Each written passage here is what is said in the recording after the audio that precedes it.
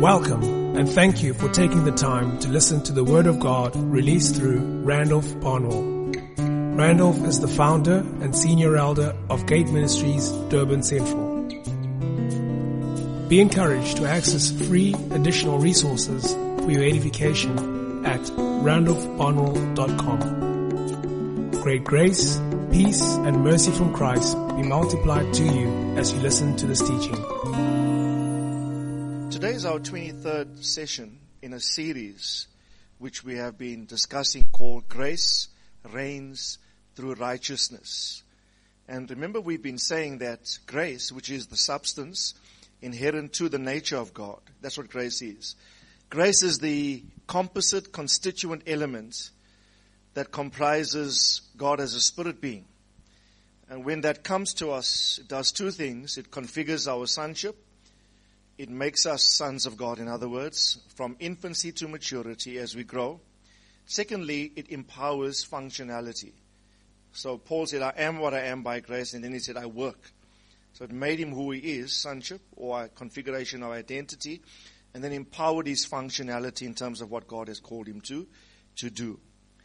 Romans teaches that component, that dynamic called the grace of God, reigns or rules or finds its most powerful expression within something called righteousness. Everyone say righteousness.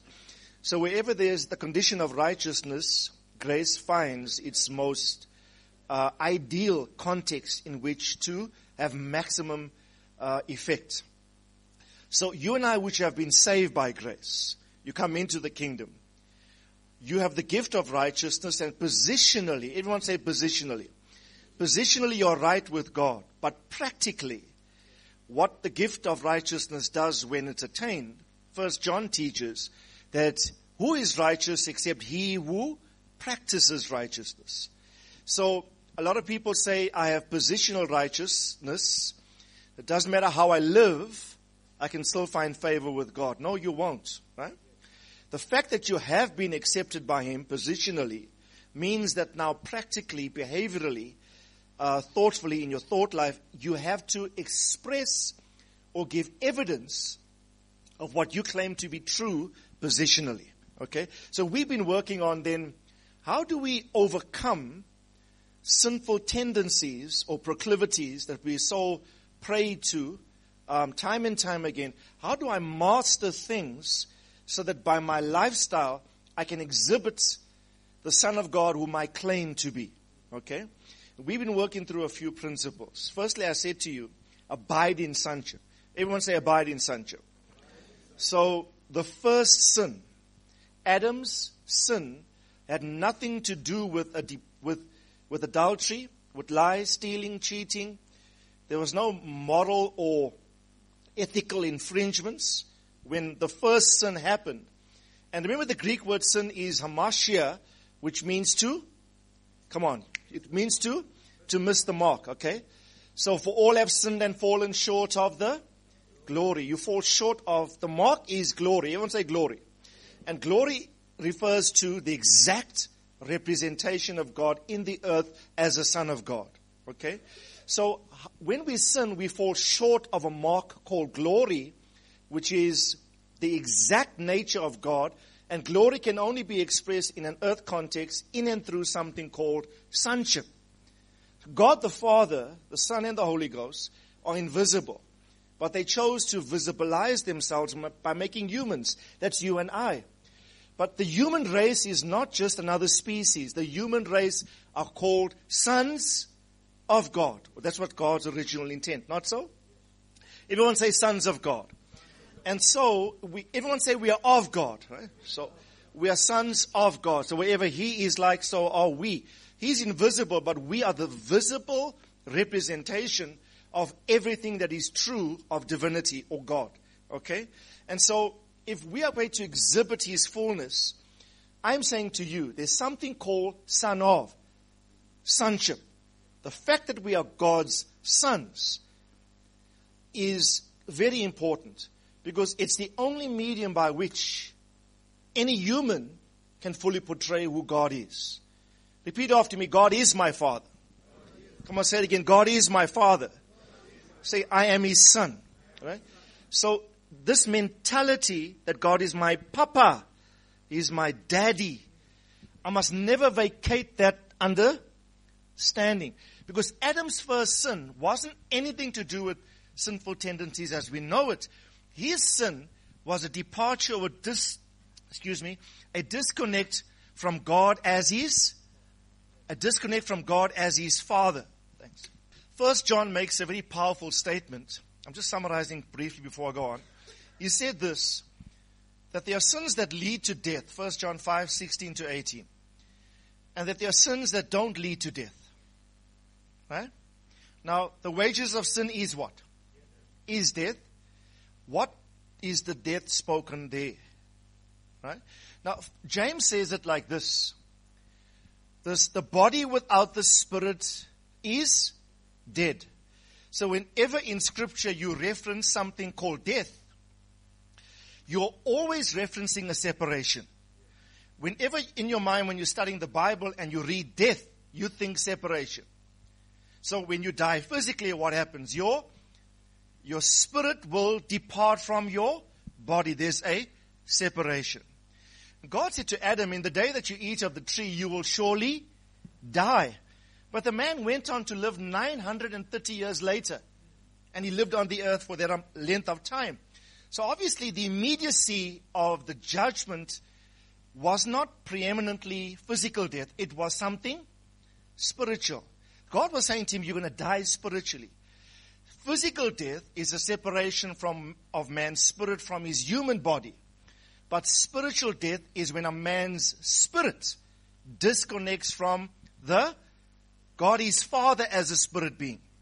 So Adam said to God, you no longer do I require you to come every day as you used to in the cool of the day to commune with me. My spirit, soul, and body can live independently of you. I choose to be an architect of my own future. I'll dictate the terms. I will rule the planet. But it will not be reflective of everything that you are. When Adam did that, what he essentially did, he vacated sonship. Right? Now I'm saying to you, listen carefully. What helps me stop sinning? What helps me stop sinning in reference to moral, ethical violations? It's a mentality that I am God's son. And there are certain behavioral tendencies that are not fit or in keeping with my claim to be the Son of God. Right? And so, if I leave my sonship position, that for me is a sin. I've missed the mark. I haven't hit bullseye. It's like an archer missing the mark. I have not hit bullseye because I vacated an identity. Everyone say identity. Identity is very important because how you think of yourself will determine how you function in life. Right? Say it again. I'm God's son. Right? So, from an identity, positional reality, I can practically live right. It's about the restoration of a position. If your position is right, your practice will be right.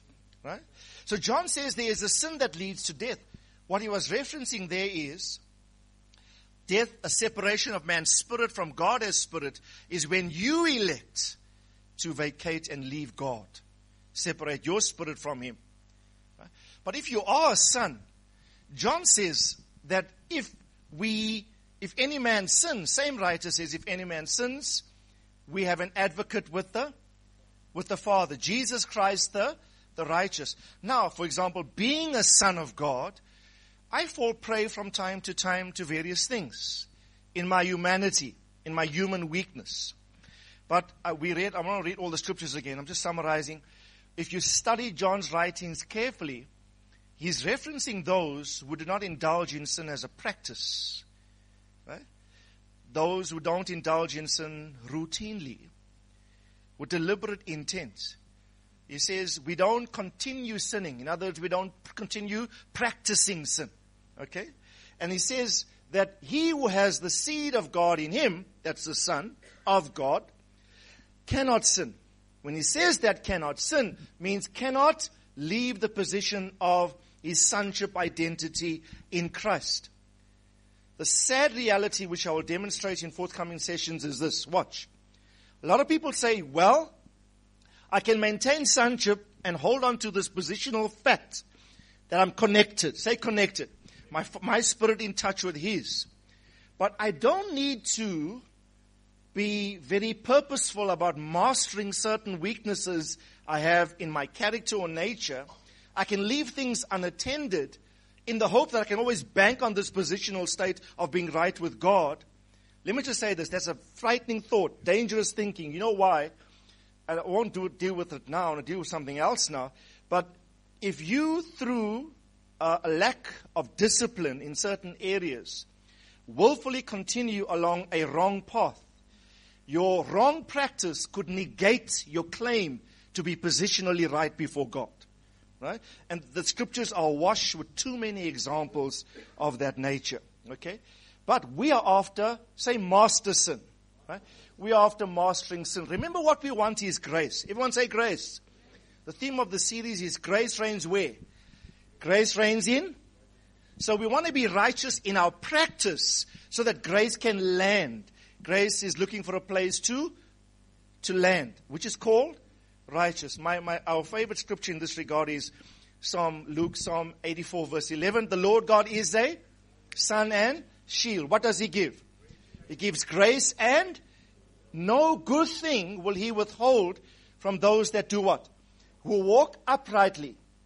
So if you want this thing called grace and glory, God is saying, I will not withhold anything from those who walk right. The word righteously here is translated in the NASB uprightly. So if your walk is upright, grace allotment increases in you.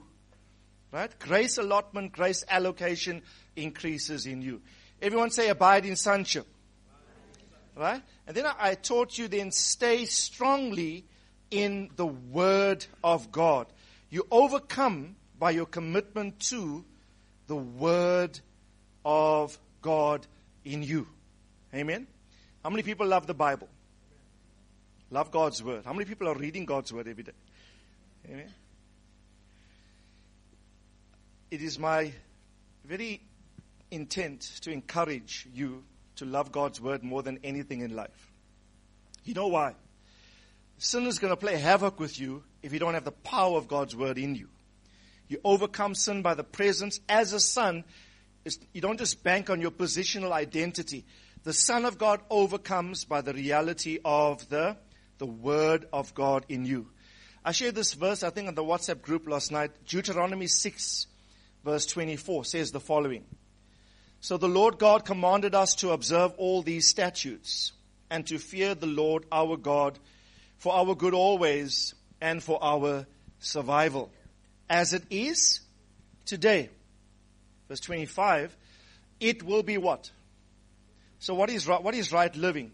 The previous verse, go back, Luke. Verse 24 says, the Lord commanded us to do what? To observe all these statutes. In other words, to obey His word. To fear the Lord our God always, for it'll be for our survival as it is this day. Let me just say this. The way the world is going, you are compromised automatically if you do not have a powerful installment of God's word in you and your commitment to obey it. Right? The way the world is going, we're going to need to survive in this era. And the word of God's going to be our anchor and our stay. Okay? The next verse says, it will be righteousness for us if we are careful to observe all of the commandments before the Lord our God, just as He commanded us. And so I really want to encourage you to love God's word more than anything. Today I want to speak about the third element. How can I overcome sin? Firstly, I must abide in sonship. Never leave my sonship identity in Christ. Secondly, I must abide in God's word. Love God's word more than anything. Jesus overcame Satan's temptations by constantly saying, it is written. It is written. The word of God is your arsenal. It's your defense mechanism against the temptations in the world. You've got to have something with which to respond to the enemy. The Bible says resist the enemy and he will flee from you. Thirdly, it's something that's been growing in my spirit, and I started this last week. You've got to overcome sin through the power of the Holy Spirit. Everyone say the power of the Holy Spirit. Last week, I took a great deal of time in demonstrating this fact to you, that when the Holy Ghost is given, his primary function is not speaking in tongues, the gifts of the Holy Ghost, or the so-called expressions or moving of the Spirit as we've known it in Pentecost. Biblically, the main reason of the Holy Ghost is to foster and entrench sonship identity. Okay? Various scriptures from Galatians and Romans teach that he is called the Spirit of adoption. That when we give our hearts to the Lord, it's the Spirit of His Son, it says. The Spirit of His Son that comes in us, giving us the capacity to cry, Abba, Father. To cry, my Father, my Father. I as a son can cry to God as Father by and in and through the work of the Holy Ghost in me. So you cannot neglect the person nor the power or purpose of the Holy Ghost. Right? Please remember this. His preeminent role is to establish me in my sonship identity. Okay? His preeminent role is to establish me in my sonship identity. And I went through a bunch of scriptures which I don't want to do now, but to make one or 2 points. 1 John 5:18 says the following. Right? Now, 1 John 5:18. Before we go there, let's go to 1 Peter chapter 1 verse 5. 1 Peter chapter 1 verse 5. Remember, last week we took the pressure off you. You might say, Ran, of tall order to live like this in terms of how you were saying. I'm saying not so if you rely not on you to live like this. You have to rely on the power of the Holy Spirit to empower you to live righteously or practice righteously before the Lord. 1 Peter 1:5, is that? It says, we are kept by the power of God. Repeat this after me. Kept by the power of God. How are you doing today? Come on, how are you doing today? Say kept, right? I want to encourage you to say this. People ask you, how's it? How are you doing? How's it going? Tell them, kept. All right? Who's keeping you? How are you kept? You are kept by the power of God. God has not lifted up to you to keep yourself. God said, I will keep you. So if you're going to live righteously, you're going to have to rely on that power of the Holy Spirit to keep you. And we went through several kept scriptures last week. But one in particular is 1 John 5:18, which, depending on which version of the Bible you use, might sound different. Pastor Tharmo quoted this at the POA on Wednesday from a different version. And I knew some of our people were sitting there, probably looked at the screen and thought, wow, this is a bit different to what we saw last week in the service. Right? Now, this scripture says, we know whoever is born of God does not sin. Right? What is he referencing there? The sin that does not lead to death. What John is saying, he does not, like Adam, disconnect from God, his Father. Okay? But he who has been born of God keeps himself. Watch, small case he, that's implying it's a reference to you and I. He who has been born of God keeps himself. Tell someone, keep yourself. And the wicked one does not touch him. You can have immunity. You can safeguard yourself from satanic attacks by keeping yourself. So the moment you open the door by willful and sinful indulgence, the Bible says if you break the hedge, the snake will bite you. So don't give the enemy legal grounds to attack you. Tell someone, keep yourself. Right? Keep yourself. But isn't this contradicting 1 Peter 1:5? We've just read, who keeps you? Who keeps you? You're kept by the power of God. NASB, same verse. We know that no one who is born of God sins, but he, capital H here, a reference to Christ. He, Christ, who is born of God, the preeminent firstborn son, Jesus, keeps him. That's you and I, small case H. Right? So, if you read on, verse 19, We know that we are of God, and the whole world lies in the power of the evil one. Let's go to verse 21. Little children, guard, or the word guard is the same word, keep. Again, John says, you guard or you keep yourself. The way this works is like this. In Daniel chapter 1 verse 8, you'll see the principle. But it works like this. When you, listen carefully, cooperate with God and intend, make a decision, I'm going to keep myself from evil. I'm going to keep myself from willful sinning. The moment you incline the heart to do that, you activate the power of God in you, so that when you have kept yourself, it wasn't really you who kept you, it was Christ who kept you. Right? It's an inclination to cooperate. The moment God sees this person is inclined, his desire is to please. The moment there's an inclination towards, what you're going to find kicking into your life is the power of God's grace that empowers you to live the way you want to. It does require a decision and a desire. Everyone say desire. Say decision. 2 weeks' time I'll share on that, how those two components are critical if you're going to practice living righteously. Right? The scripture says of Jesus, he hated lawlessness or he hated wickedness, but he loved righteousness. Some things you got to love, and some things you literally have to make a decision. I hate lies, pornography, I hate fraud. You got to hate some things and you got to love. You got to come to a place of decision. When God sees you're bent on doing the right thing at that precise moment, his grace and power will come to you and will kick in to keep you, so that you will be kept by the power of God. Daniel 1 verse 8 says, this is a well-known portion. Daniel made up his mind that he would not defile himself with the king's choice food. Just going to stop there. Everyone say he made up his mind. See, God requires a made-up mind. God requires decision. The moment Daniel said, I'm a Hebrew, I'm a Jew boy, I'm from the tribe of Judah, in an alien environment called Babylon that wants to defile me with its meat, its food. The Bible says it all started with purpose in the mind. He said, I have made up my mind, I will not defile myself. And I'm suggesting to you, he was able to do it because the power of God came into him and literally empowered him to do the same. God will never force you to do what you don't want to do. But you have to cooperate with him. Amen? You have to cooperate with him.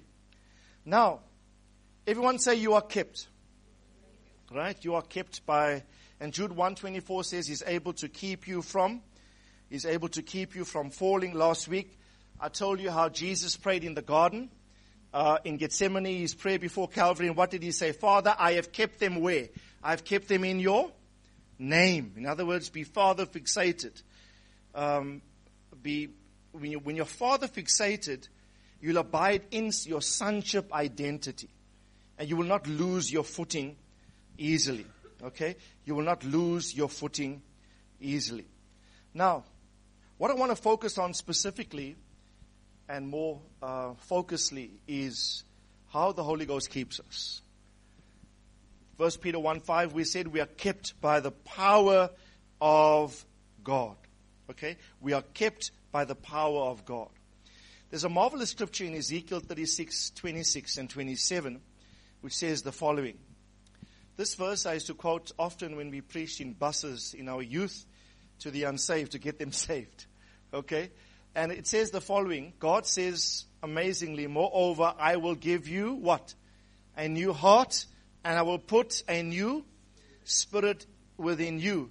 God says, I will remove the heart of stone from your flesh, and I will give you a heart of flesh. Everyone say, I will. Who does the prerogative rest with?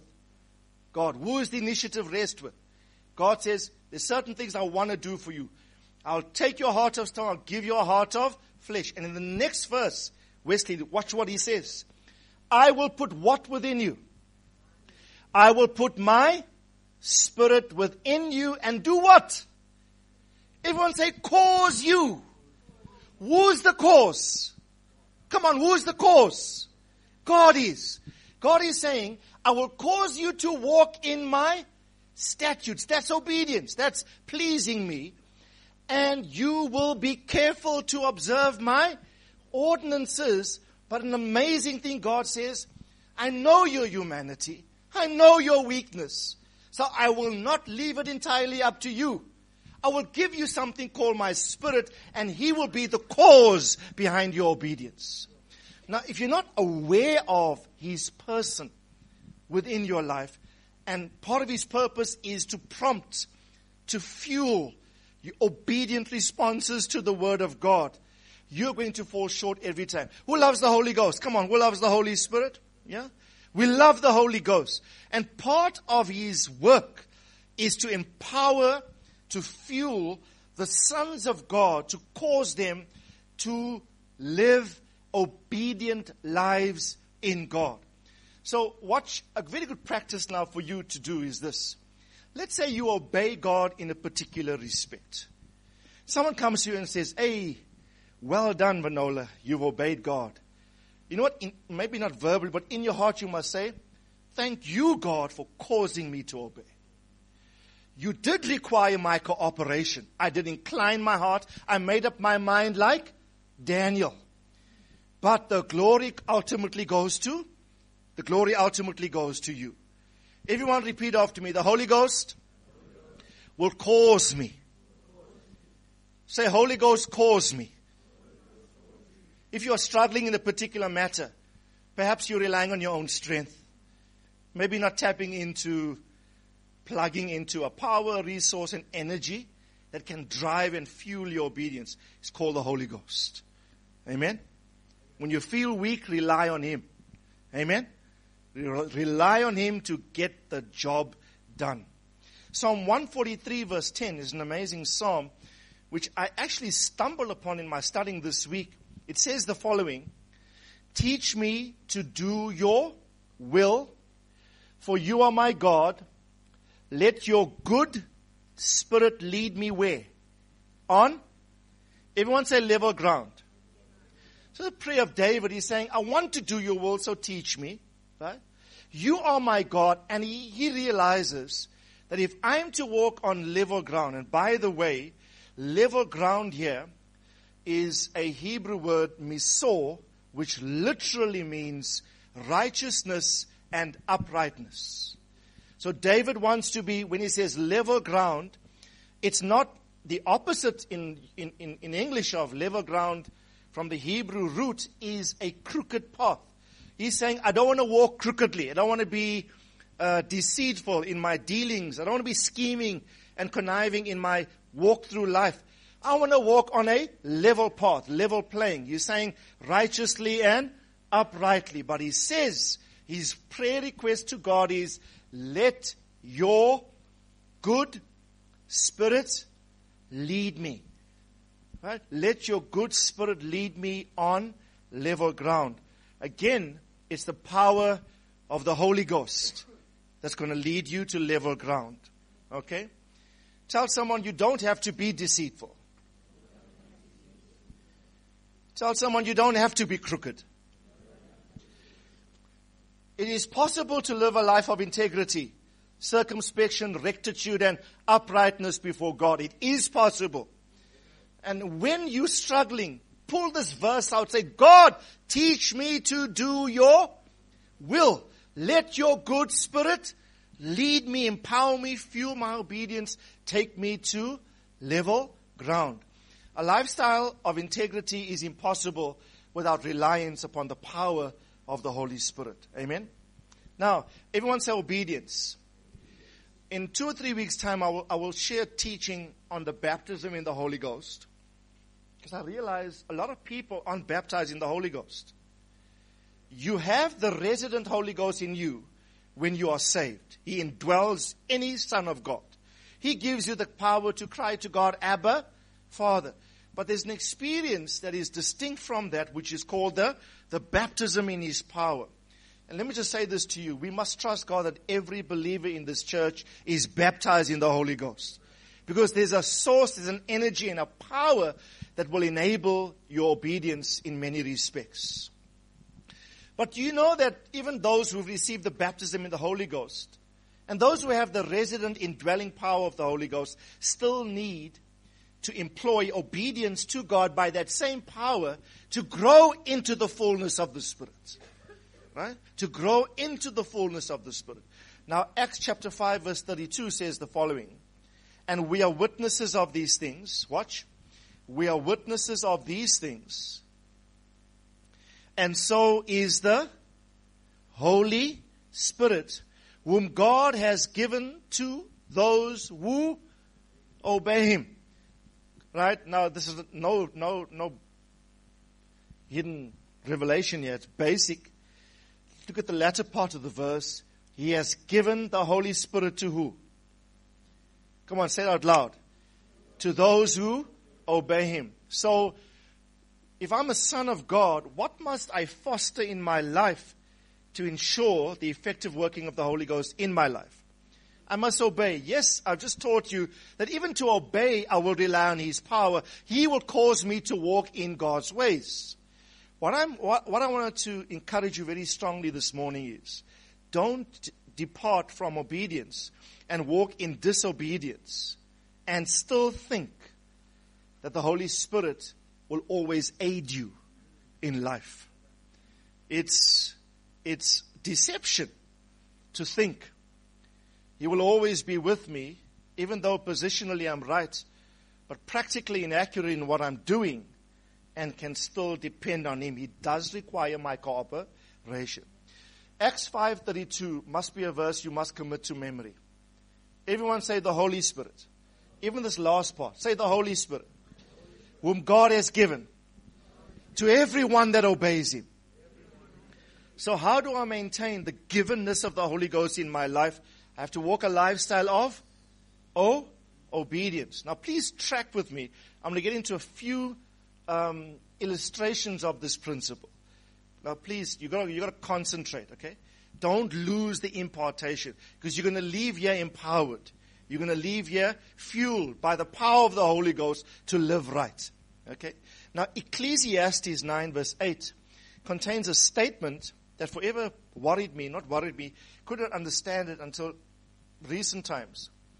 It says, let your clothes always be white all the time, and let not oil be lacking on your head. That was an amazing portion of scripture. Let your clothes be white all the time is, what does white clothing denote? Purity, right? Righteousness, integrity, circumspection, rectitude, all of the obedience. And this verse is saying, let your clothes be white all the time. And if you have white clothes, what will be on your head automatically? Oil on your head. What does oil denote? Come on. Oil in the scripture is symbolic of the Holy Ghost. Okay? The anointing oil, the oil that priests and kings, for example, were anointed with, was a symbolic gesture, if you would, of the anointing of the Holy Spirit. The Holy Spirit is likened unto oil in the scripture. So the Lord really challenged me about this verse. God is saying to me, Randolph, if you want the oil on your head, which is a picture of God anointing you or empowering you for service, make sure that your clothes are always white. Simple, right? Make sure that your clothes are always white. Let me just say something. I don't want to minister on the anointing, the concept here, but just very, very quickly, whenever you use this phrase, the anointing, I am anointed, you're always referencing something to do. No one has an anointing with nothing to do. The anointing is to empower you to do something. Like Jesus said, the Spirit of the Lord is upon me because He has anointed me to preach the gospel, to set the captives free, etc. The anointing is always for a function. The Old Testament, the priests were anointed for priestly service. Don't seek an anointing if you have nothing to do. That's the point. Don't seek an anointing if you have no task to fulfill. Don't seek an anointing if you have no purpose to do. Okay? So, the anointing also in our lives, that the presence and work of the Holy Spirit will not only fuel our functionality in God, will not only cause us to do God's work effectively, but that anointing too will keep us pure and obedient. Keep us pure and obedient. One of the ingredients of the anointing oil was olives. Olive oil as well, you know. Olive oil was used to anoint. Symbolic of the Holy Spirit. Now, please track with me in Deuteronomy 28. It's a fairly long chapter. We won't read the entirety of the chapter. But who knows what Deuteronomy 28 is about? It's a long, very famous chapter in the Old Testament. It compares obedience versus disobedience. God starts off and he chats to Israel. He says, if you obey me, here are the consequences. Then midway, God mentions a host of blessings. Midway, God stops and says, but if you disobey, here are your curses. So you guys choose in which realm you want to live. Now watch verse 1 and 2. God says, Deuteronomy 28 verse 1 and 2. Okay? Listen carefully. It shall be if you diligently obey the Lord your God. Listen carefully. Issue is obedience. If you obey. If.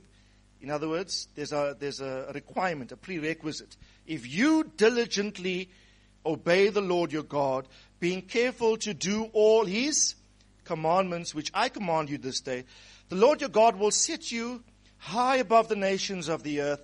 All these blessings will come upon you and overtake you if you obey the Lord your God. And thereafterwards, from chapter 3 right down to chapter 4, from verse 3 to verse 14, he lists a whole lot of specific blessings. Then in chapter 15, God says, but if it comes about that if you do not obey the Lord your God, to observe, to do all his commandments and his statutes, which I charge you today, all these curses will come upon you and overtake you. One of them, dropped right down to verse 40. A whole list of them are listed. One of the curses of disobedience is this. You will have olive trees throughout your territory, but you will not anoint yourself with oil, for your olives will drop off. Now, the oil is derived from the olive plant. The olive oil symbolic of the anointing of the Holy Spirit. God says to Israel, if this nation disobeys me, guess what will happen to the plant that whose fruit from which you derive oil to anoint you for service? God says there'll be no olives. So you will not anoint yourself. Now here's an amazing thing. How many people are waiting for some major big preacher to come from the States for impartation? Huh? Do you know you can deliver yourself right now? Yeah? You can set yourself free. Right? Repeat these words after me. Anoint yourself. God is saying to Israel, there's a way in which you can anoint yourself. And in context, he says, it's via the process of obedience. Listen, every step of obedience that you take, you are maintaining the work and the anointing of the Holy Spirit in your life. You disobey, you will not anoint yourself. Remember we studied Ruth some time ago, about 3 or 4 years ago, the whole book? Yeah? What did Naomi say to Ruth? I think it's Ruth 3 verse 1 and 2, thereabout somewhere. Right? Look at this. Verse 2. Verse 3. This is a father, Ruth. Naomi is a spiritual father talking to Ruth, a spiritual son. A leader talking to a follower. Wash yourself. Anoint yourself. Put on your best clothes. Go down to the threshing floor. Make yourself known to no man until he has finished eating and drinking. Right? Listen, there are some things that other people cannot do for you. There are some things that you have to do for yourself. This is a father. Watch, Naomi is a spiritual father talking to Ruth, a spiritual son. It's not a mother-in-law and daughter-in-law. I explain why. But the leader says to the one following, there are certain things even I cannot do for you that you have to do for yourself. You cleanse yourself. You anoint yourself. You wash yourself. Now, I want to establish this principle firmly in the life of the corporate environment of the church. This church must be anointed. Everyone say anointed. Holy Spirit power must always work. How do we maintain that? Come on, talk to me. How do we maintain it? By obedience. Every time you obey and you have a commitment to obey, what you are doing biblically is you are anointing yourself. You're anointing yourself. In the book of Hebrews, chapter 5, verse 1 verse 9, before we go there. Hebrews 1 verse 9, I will explain this verse more thoroughly later, but I'll make a simple principle here. Who is this verse speaking of? Jesus. The writer of the book of Hebrews draws reference from an Old Testament scripture, and he's talking in context about Jesus Christ. He says of Jesus that you, talking about Christ, you have loved what? You've loved righteousness, but you hated lawlessness. So when you love righteousness and you obey God, and you hate wickedness, lawlessness, disobedience, etc., therefore, everyone say therefore. In other words, this is the result. Therefore, God, your God has done what? Has anointed you with oil. Right? Your hatred of what is wrong and your love for what is right is your anointing. It's the context in which, though you'll find the Holy Spirit's power most efficaciously at work within your life. It's going to go to the next level when you commit to a lifestyle of obedience. Now, I want to use a case study. Oh, by the way, what did David say in Psalm 23? He was a shepherd, not so? He looked after sheep, verse 5. Psalm 23, verse 5. You prepare a table before me in the presence of my enemies. Everyone say enemies. Now, let me just tell you now, biblically, from the scripture, your enemies are Satan. Your enemies are the world. The Bible says about the world as our, not people in the world systems, principles that govern life on the planet that is an enemy to the Son of God. So it's Satan himself, it's the world, and biblically, it's your sinful flesh. Those are enemies. Everyone say Satan. Say the world. Say my sinful tendencies. The Bible calls all of those enemies. I won't have time to give you the scriptures. Right? So David says, in the presence, whenever we read Psalm 23, we always pictured people as enemies, not so? Yeah? But you see, when you sit at a table, you eat food. The food you eat is the word of God. Man will not live by bread alone, but by every word. When you eat the word, you receive grace. In the environment of an enemy-filled world, the enemy, Satan, the world systems, your own sinful proclivities. But in that culture, what you need is to sit at a table. Tell someone, welcome to the table. What you are getting is food. What you are getting is bread. What you are getting is grace. That's why don't neglect the word. You cannot face enemies if you're not seated at a table. You're not sitting and feasting off the word of God. So when the word of God is your preeminent priority in your life, you love the scriptures, you love the Bible, you're imbibing the word of God daily, you can resist your enemy and he will flee, the Bible says. And then he says, you have done what? You have anointed my head with oil. So, when I feast off from the table of the bread of God's word, I can withstand Satan, withstand worldly policy and systems governed by him. I can overcome my sinful fleshly tendencies.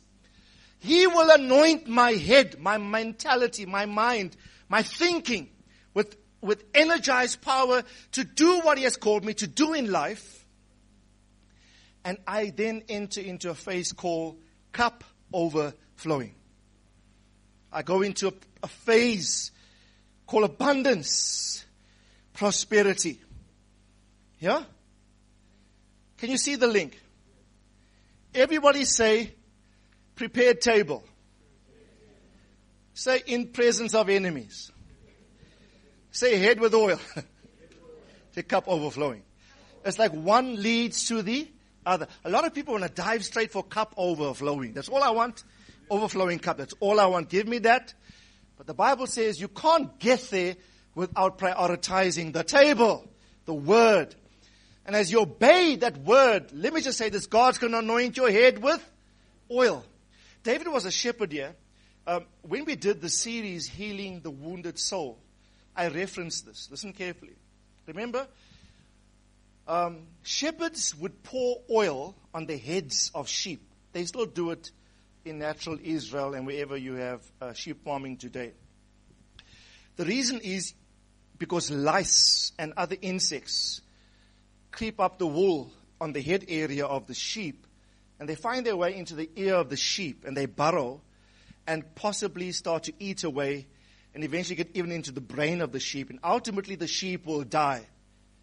But David knew that, so David knew what he was saying. Because he was a shepherd who literally did this. He knew what he was saying when he said, you anoint my head with oil. Because if you put oil on the head of a sheep and you make the whole head oily, lice and other insects slip off the wool and they have no chance to get into the ear. So it was a symbol of protection. Everyone say protection. It was a symbol of immunity. It was a symbol of preservation when he said, you anoint my head with oil. I say to you, church, you can be protected. You can be immunized. You can experience the cover of the Lord through an anointing that God will give you by the power of His Holy Spirit. But it's going to demand from you, if you're going to grow in this dynamic. The reason for my message today is I don't want a momentary experience of the Holy Ghost, waiting for some revivalist to come to a meeting and to conjure up atmosphere and to impart to me that has a place. I am saying there's a way in which I can do that for myself. Tell someone, anoint yourself. You anoint yourself by your obedience. Think about this. Let's say you are faced with a temptation. And let's say it's tempting. I don't want to use scenarios here, but you can use your imagination. Should I obey God or shouldn't I obey God? I am saying first thing, sonship. My sonship identity. God is my Father, I am His Son. I mustn't miss the mark. Right? Then I have the Word of God present in me, which according to the Scriptures trains me in righteousness, instructs me in righteousness. Then you say, Lord, I have the power of the Holy Spirit that's going to cause me to obey. So as I obey, I take the step and the decision like Daniel made up his mind. I will make up my mind to keep myself. Once I made up my mind, the Holy Spirit's power comes in, fuels my obedience, and guess what I've just done? I've maintained the anointing. For some of you, listen carefully. I won't do it now, but there are some expressions biblically that increase the anointing.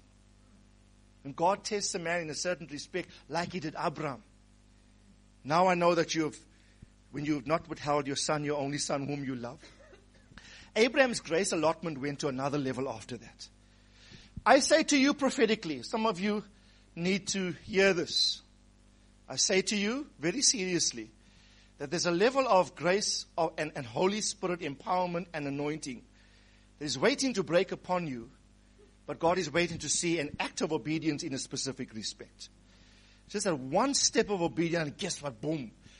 You'll experience the power, the sheer power of the Holy Spirit in ways, and grace and favor come upon your life in ways that will basically astound you.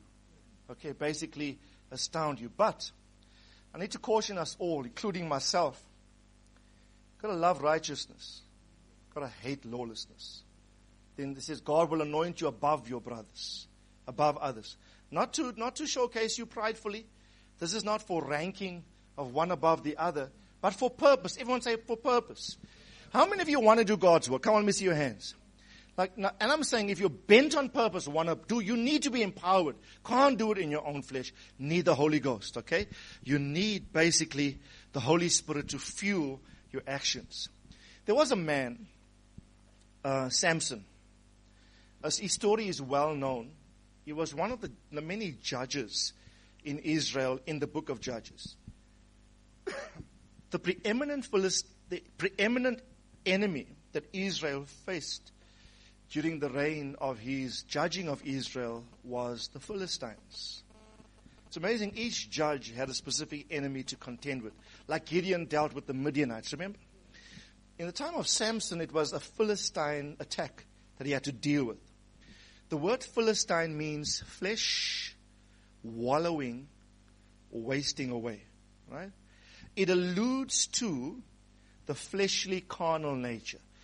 So that was a literal story, but we in the New Testament are looking back at that and saying, you, Samson, fought a physical enemy, an army of Philistines.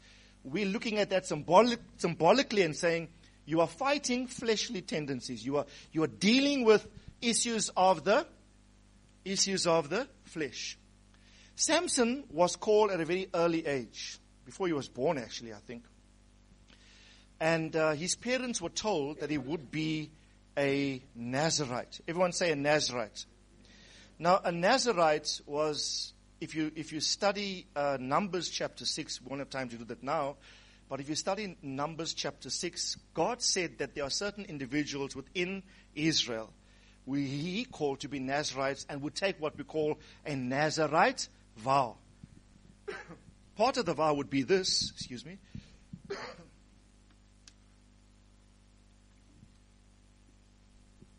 Part of the vow is, don't cut your hair.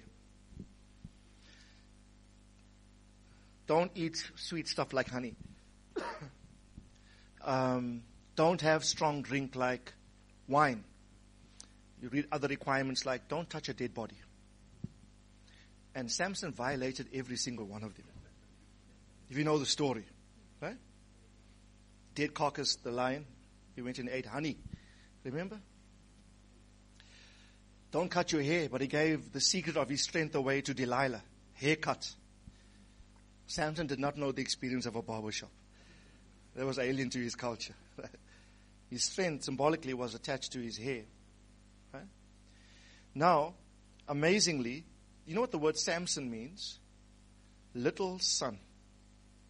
Splendid son. Like the son. The perfect son.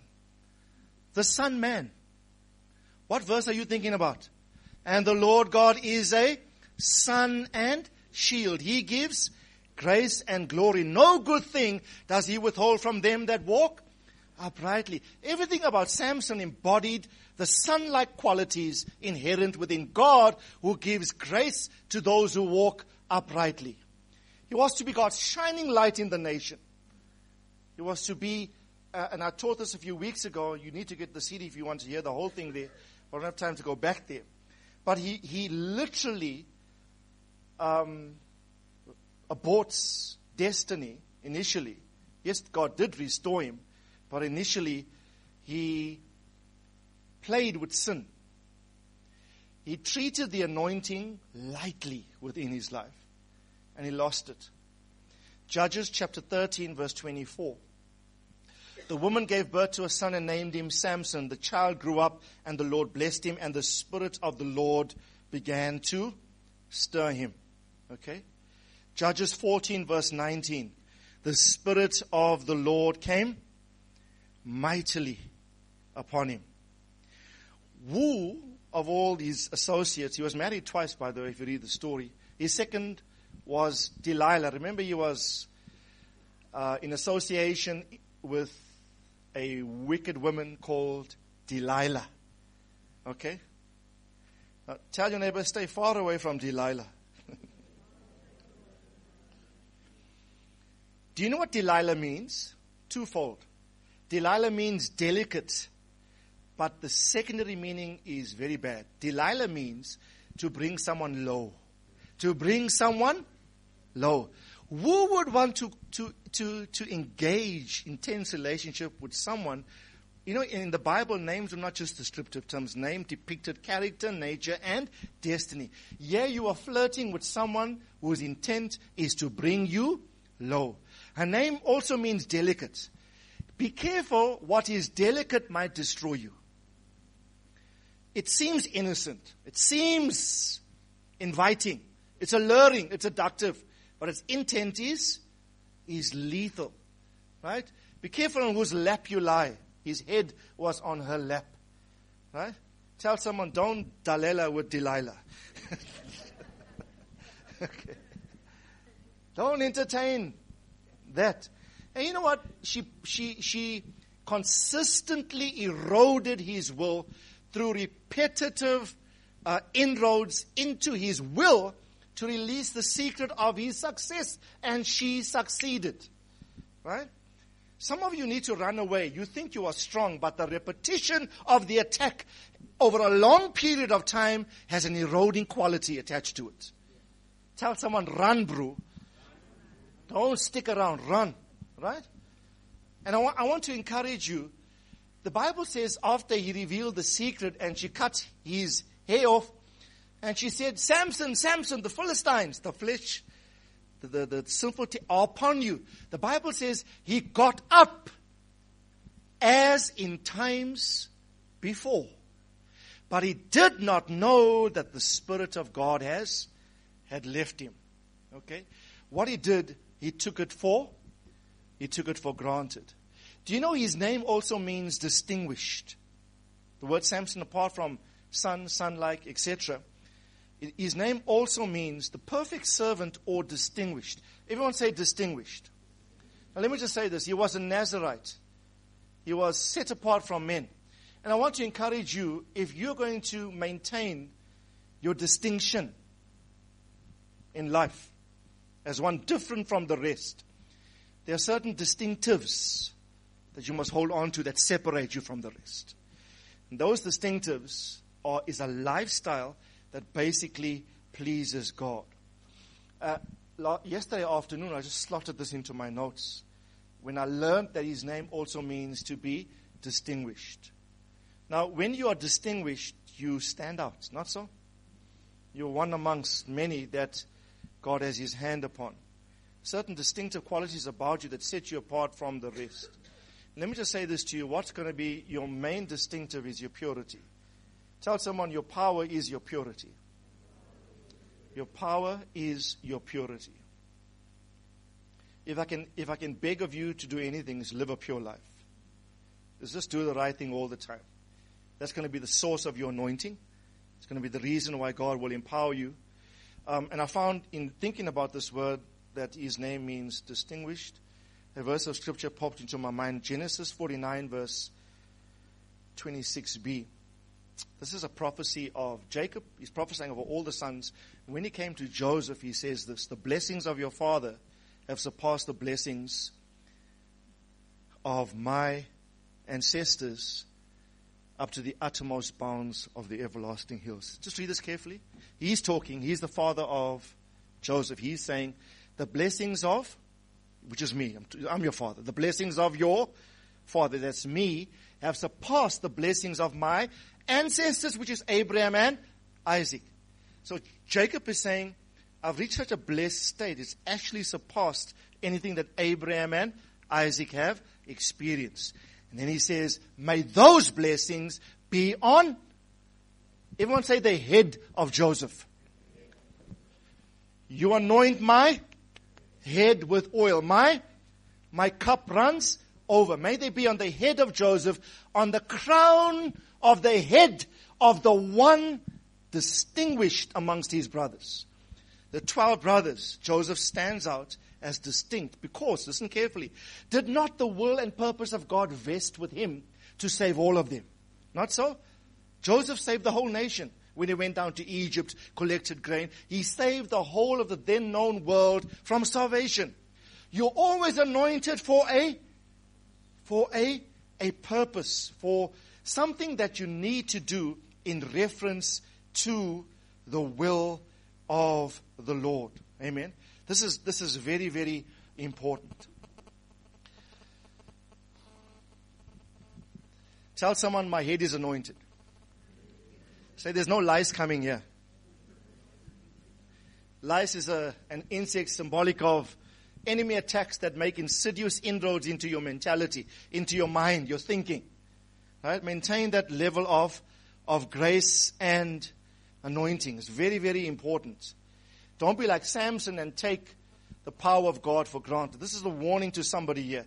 Don't take what God has given you for granted, thinking like at any day, Samson, you will wake up as in times before, do your thing, when the Holy Spirit can lift off you by virtue of your disobedience. God is gracious, but we must treasure what He has given to us. Amen. We must treasure what He has given to us. Now, let me just close because of time. In Luke 3, verse 21, the Bible says, when all the people were baptized, and Jesus also was baptized while He was praying, heaven opened and the Holy Spirit descended upon Him in bodily form like a dove. Everyone say the Spirit came on Him in bodily form like a dove. Right? And then a voice came from heaven saying what? You are my beloved Son. I told you the preeminent reason for why the Holy Spirit is given is to foster, consolidate, and entrench sonship. You are my beloved Son, in whom I am well pleased. Now listen carefully. Jesus was the Word made flesh, not so? He was the incarnation of the Word of God. So in His humanity, He was the living, visible representation of the Word of God, not so. At His baptism, watch, and let me just say this. For Jesus, it took 30 years of consistent, perpetual obedience, particularly to His spiritual parents, Mary and Joseph. Because when He was 12, between 12 and 30, those 18 years, there's one scripture that describes Jesus' life. It says He subjected Himself to Mary and Joseph. It's all you read, one statement defining 18 years of Jesus' life. That's a lifestyle of obedience. When He ultimately subjected Himself to John's baptism, everyone say obedience. You see, subjection, humility, obedience, everything about the life of the Son of God is an obedient lifestyle. And the heavens opened, the Spirit came and dwelt on Him in bodily form. The Holy Spirit will always attend wherever the Word has become flesh. Wherever the Word has become incarnate in the life of the Son of God, you will always have the hovering, overwhelming presence of the Holy Spirit. And that will corroborate your sonship in Christ. Okay? In Genesis 1 verse 1, let me just say this quickly. Genesis 1 verse 1, in the beginning God created the heavens and the earth.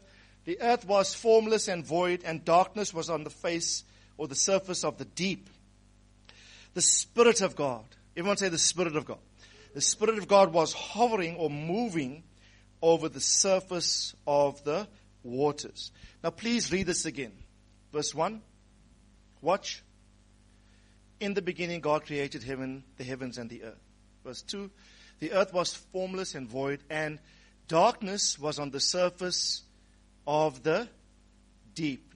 The Spirit of God was moving over the surface of the waters. Now, time will not permit us to prosecute this verse with intensity. Safe to say, deep, everyone say deep. Deep here refers to the Father. The Holy Spirit refers to the Holy Spirit. The Spirit of God is the Holy Spirit.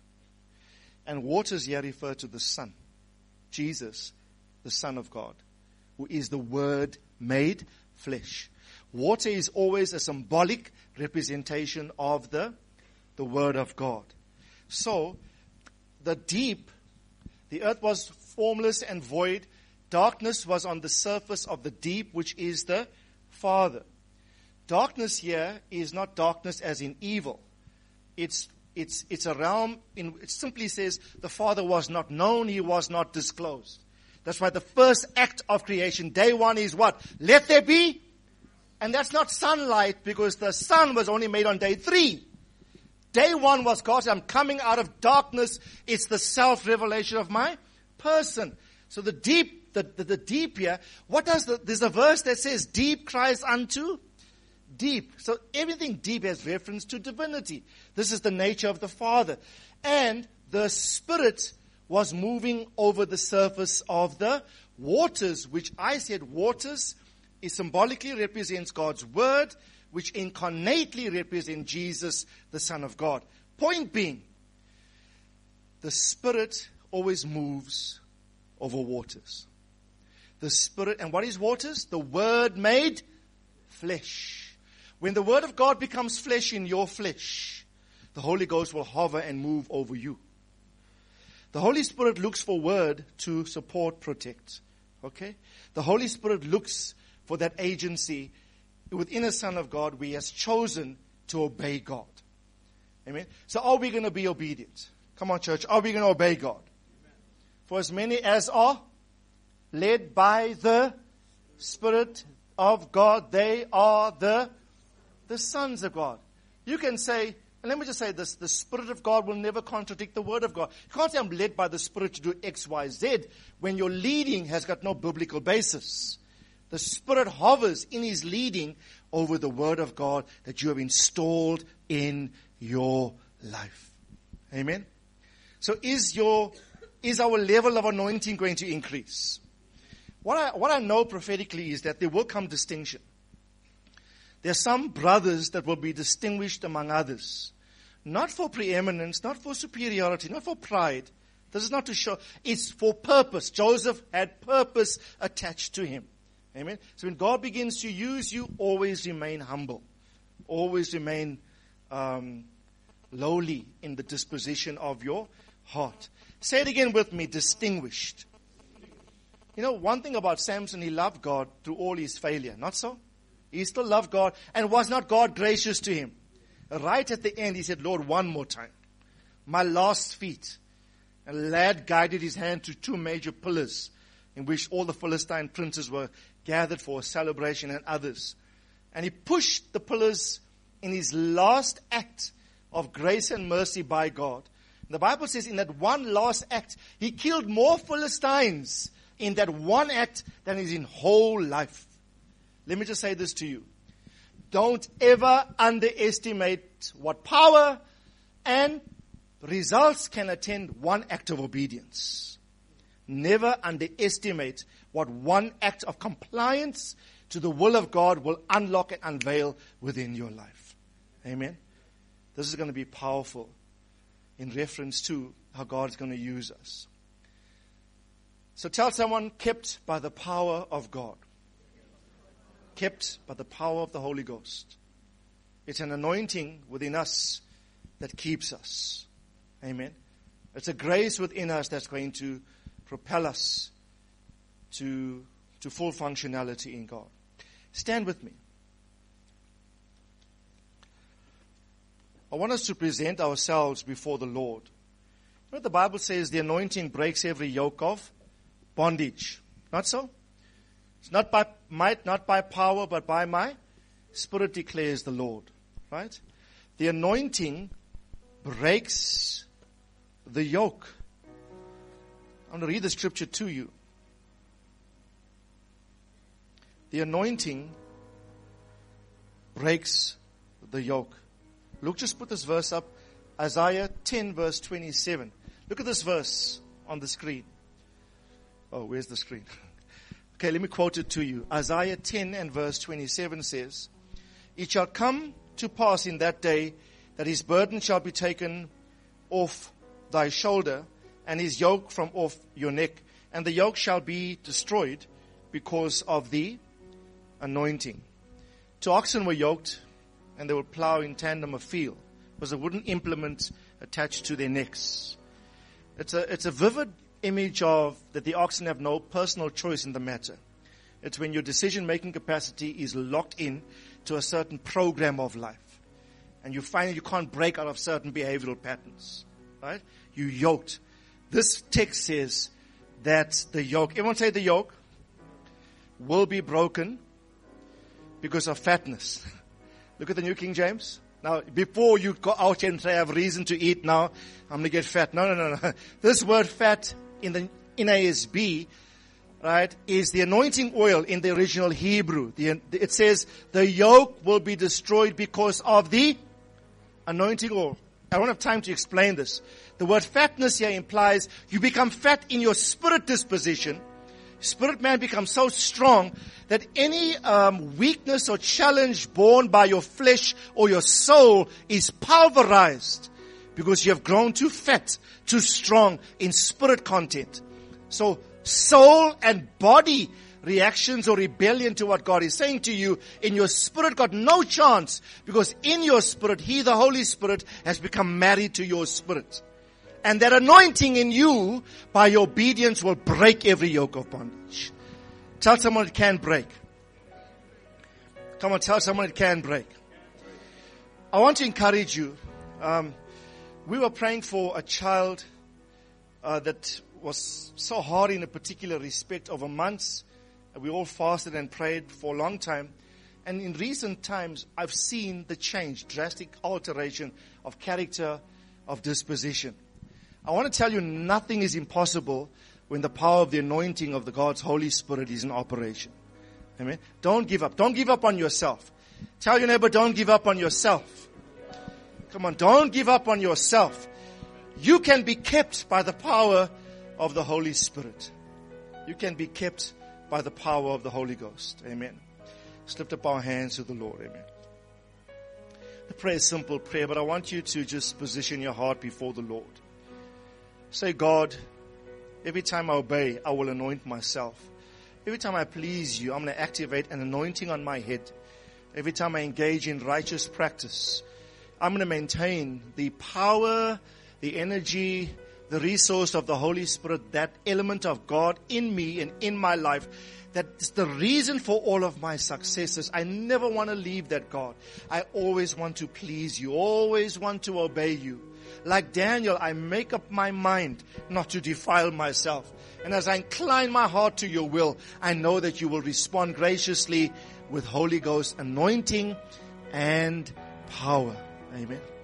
So lift your hands to the Lord while we pray. Father, we thank you for your word.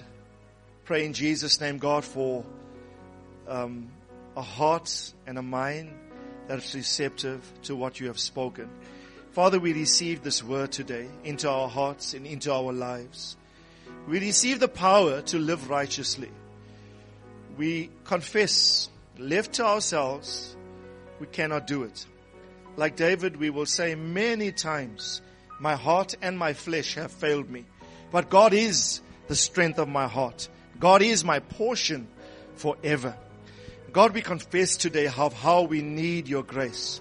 Right now I pray, oh God, that your power, the power and person of the Holy Spirit would be upon every single one now in the name of the Lord Jesus. Come on, just lift your hands to Him and just respond to Him. We receive capacity. We receive empowerment. Come on, let your spirit man be fat. Just grow. Sometimes we grow the soul, we grow the body, but let's make the spirit fat.